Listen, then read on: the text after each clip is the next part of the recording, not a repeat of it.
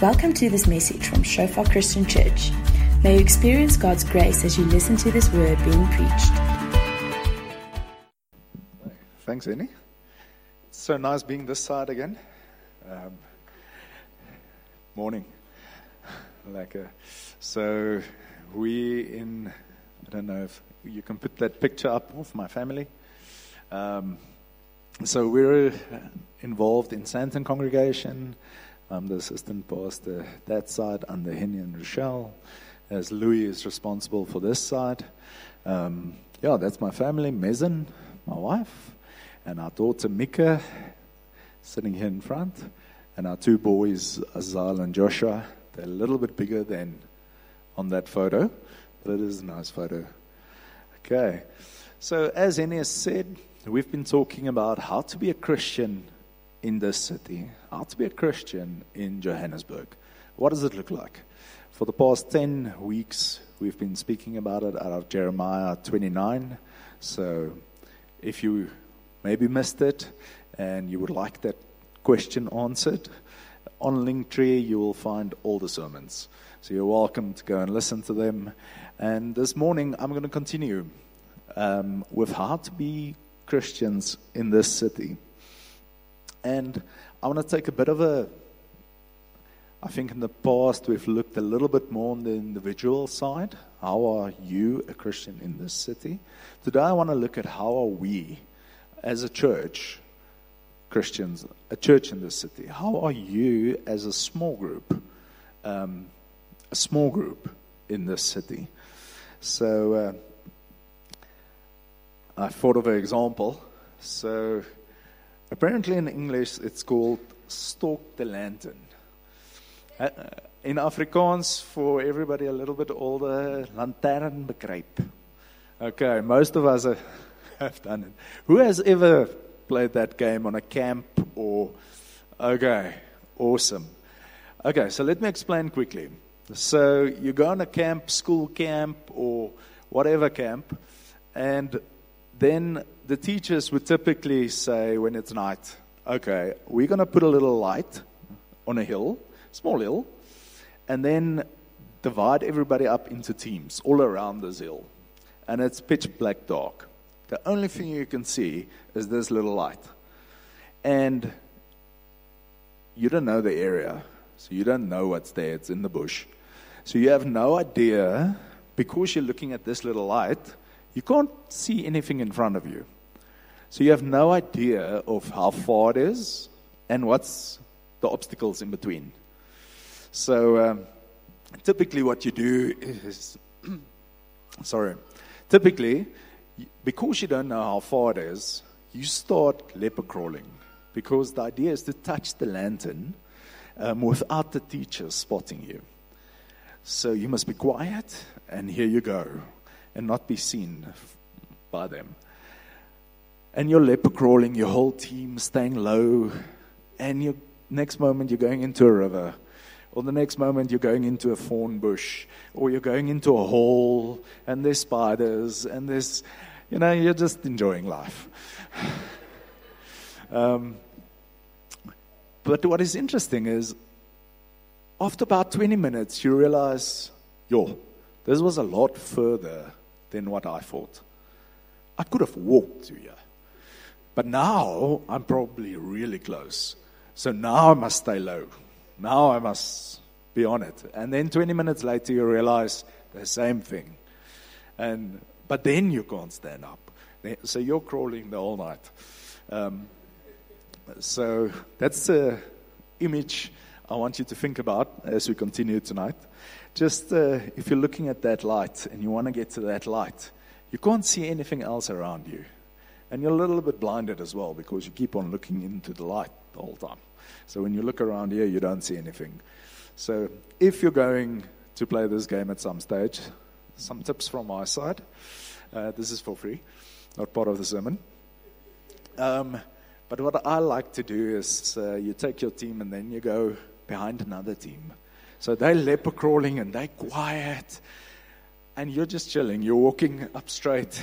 And as soon as the teacher sees somebody, they'll put a flashlight on and go that way. So if they hear you or them, you just run back 5 paces and get down. And then they'll be caught. And then the teachers don't expect that you are going to come on the same route. Okay, so that was a free one. Okay. So what we are going to look at today is how to be a light in this city. We're going to look at what does the Bible say about us being a light in this city. So I'm going to pray for us, and then we're going to start. Let's pray. Father, we just thank you this morning that we can be here. Thank you that we can come and hear what is on your heart, that we can come and see what is your will for us in our lives. Father, we just come and say, we are so excited to be here, Father. We are so excited to know what's on your heart. We're so excited to be led by you this morning, and we're willing to change, Father, from our ways, from our ideas, from our human wisdom that's so limited. Father, we just come and say this morning, come and have your way, Father. We want to follow you. We know your plans are better than ours. Come and lead us this morning. We want to see what is on your heart. In Jesus' name, amen. Lekker. Okay, so in the olden days, they measured the amount of light of a globe or of a torch by candlelight. These days, they use lumens, but in the olden days, it was 100 candle power. It's almost like a car. We're still using horsepower. You know, your bakkie is about 200, 2,000, I don't know. Gerry, how much horsepower is your bakkie? I don't know. But it's still measured in horsepower. How many horses would pull this thing? And the same, up until recently, they used candlelight. So, and that's such a nice picture for me, because if you have one little candle, then if this was pitch black dark, and I had a little candle, then everybody would look towards me, but you would be slightly uncomfortable because you can't see what's next to you. If you're new to the space and you don't know what's around you, it's almost like crawling through the bush. You don't know, you're a little bit unsettled. But at least I have a little candle, so I can see up to here. So at least I'm a little bit safer. I feel a little bit safer because I'm in the light. And if you add candles to it, if I gave all of us candles, it would not just be this little area around you that's in the light. The whole place, it gets multiplied, the light. This whole place, we would be able to see everything, even the roof, and, further away than just a meter from yourself, because we have so much light in one space. Okay. So I want us to look at John 1, verse 4-9. In the beginning was the Word, and the Word was with God, and the Word was God. And He was in the beginning with God. All things were made through Him, and without Him was not anything made that was made. In Him was life, and the life was the light of men. The light shines in the darkness, and the darkness have not overcome it. There was a man sent from God whose name was John. He came as a witness, to bear witness about the light, that all might believe through him. He was not the light, but came to be witness of the light, the true light, which gives light to everyone, was coming to the world. So this scripture basically tells us Jesus is the light.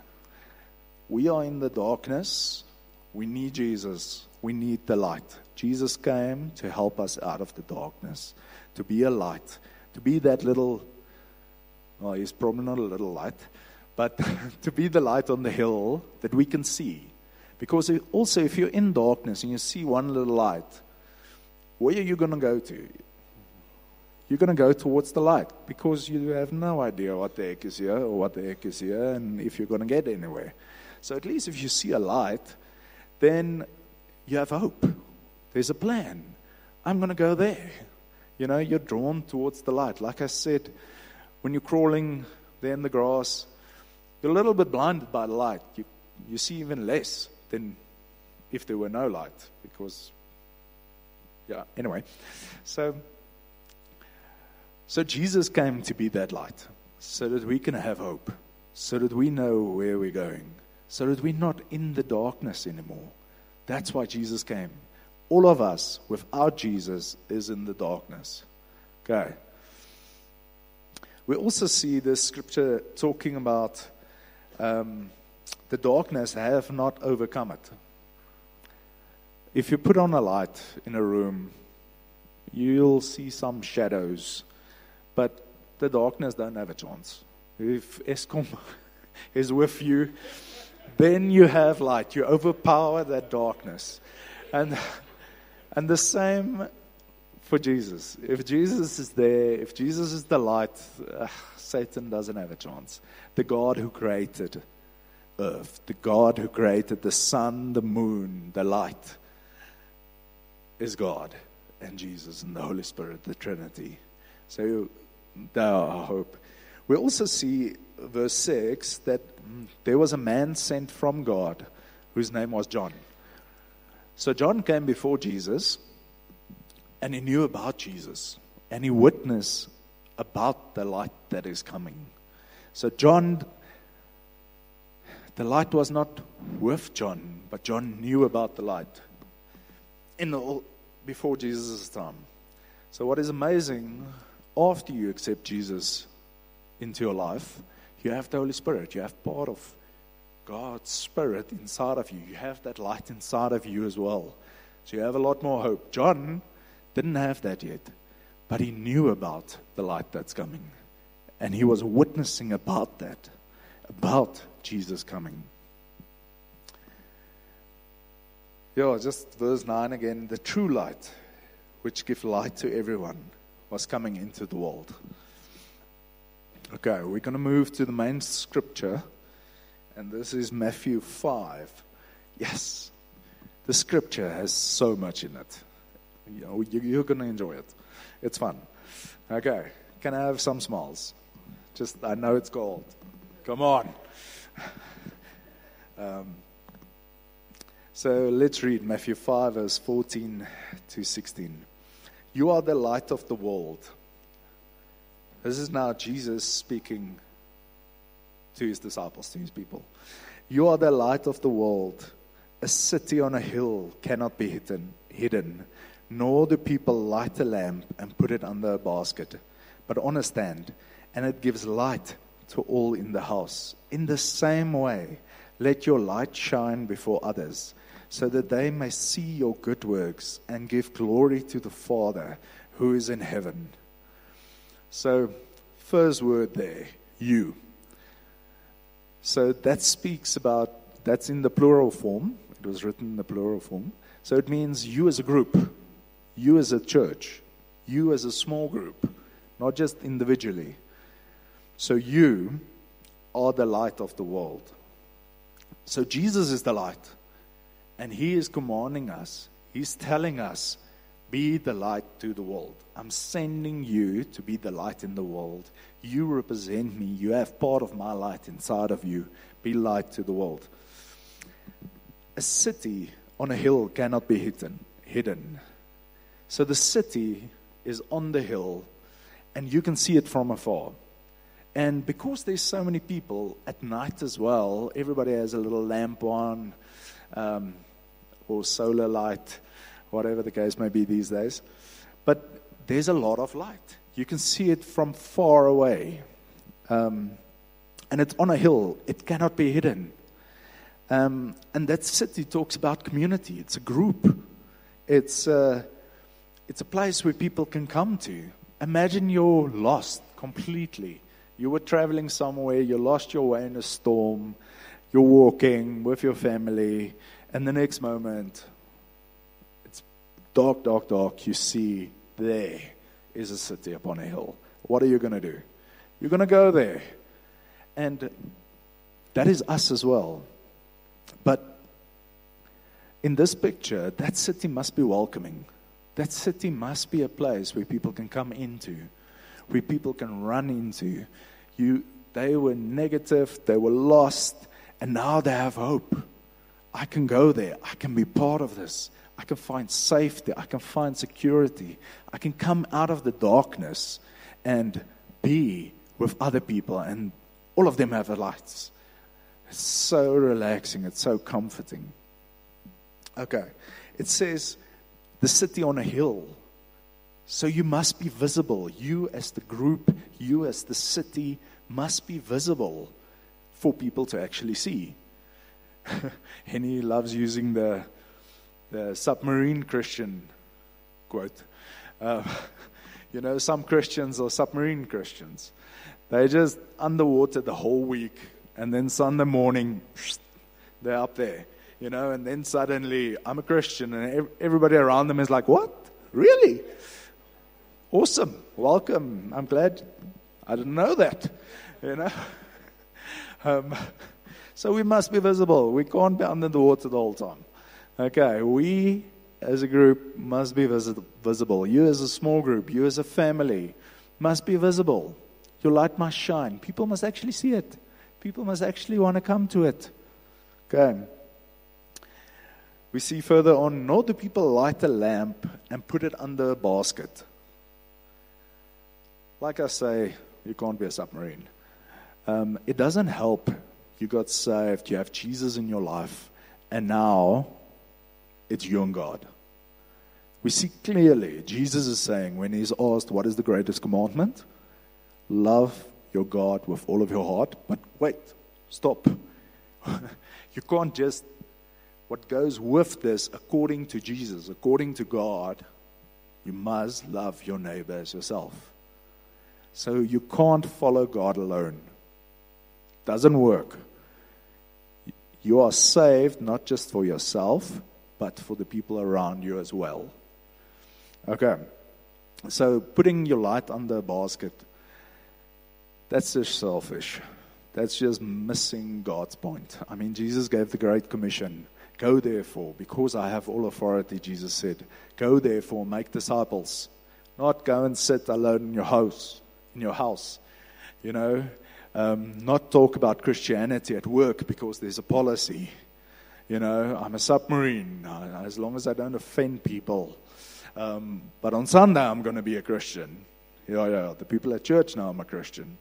Okay. So don't put yourself under a basket. Don't be a basket case.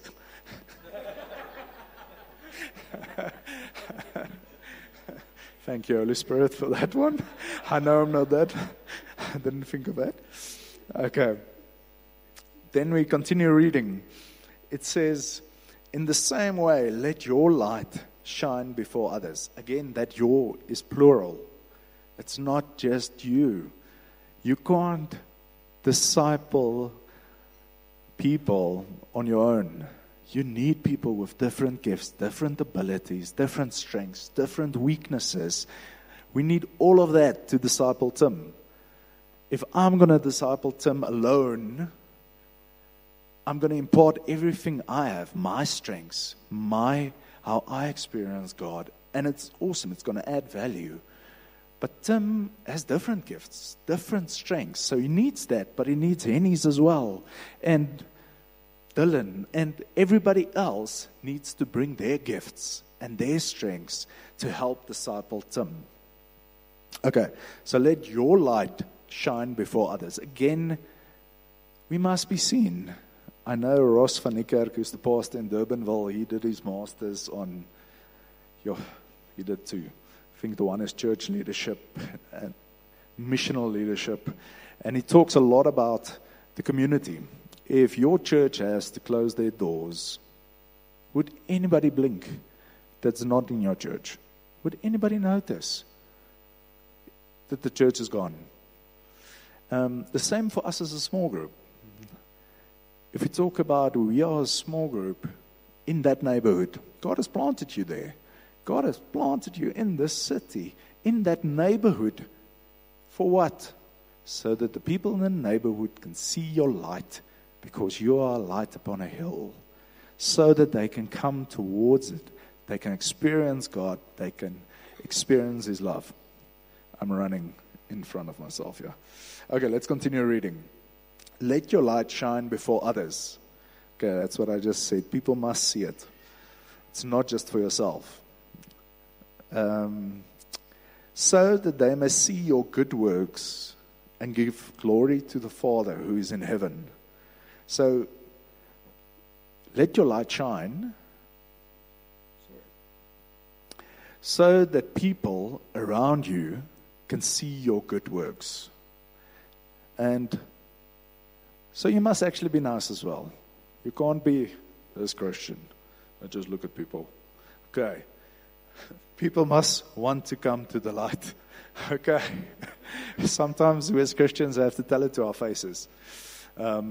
Just be nice, But also, by our good works, we need to love people. And oftentimes, we as Christians say, no, I love people. But the person next to you don't experience that you love them. So if we talk about love languages, we do marriage prep now with a couple of people. So much fun doing the love languages as well. How do people experience love? It doesn't help you understand, maybe if God calls you, if this is how people experience love, if this is how people experience God in you, Jesus in you, the light in you, maybe you can stand and preach on the corner. If that is how the people come to Jesus, experience His love, experience His light, go for it. Maybe it is, okay, I'm not going to give all the examples. I must actually keep myself from that because we're going to get to that. Okay, so good works. And the purpose of this is so that people may glorify the Father. You can be the best. Hindus are really nice people. They got the face. They're friendly. They're nice. They do a lot of good work in the community. But it doesn't lead to glorifying our Father. So it doesn't just help you do good works. Then you're just a good person. But you don't represent the light of Jesus. You need to represent that light. And that means we must actually tell people about Jesus. We must actually be verbal about it. And sometimes it happens on day one. We're cleaning the streets. Okay, I go with examples again. I'm going to stop with examples. But maybe it's on day one that you share with them. Maybe on day 2. Maybe on day 3. But it is important to talk about Jesus to people. To share Jesus' light. To share why you do what you do. How you live. What is your morals? What's your values? You need to share that with people. Okay. So, when I preach, it's normally very short and concise. So we're ending off. Okay. So everybody is still awake. There's some smiles, so it's good. Okay. To summarize, if you can put that summary slide on for me. We need to be a collective light that represents Jesus. We have to be visible. Allows people to easily join. We must do good works and verbally share so that God can be glorified. Thanks for listening to this message from Shofar Joburg. May the grace you receive produce God's greatest glory and your greatest good. For more information and sermons, please visit our website at www.shofar.joburg.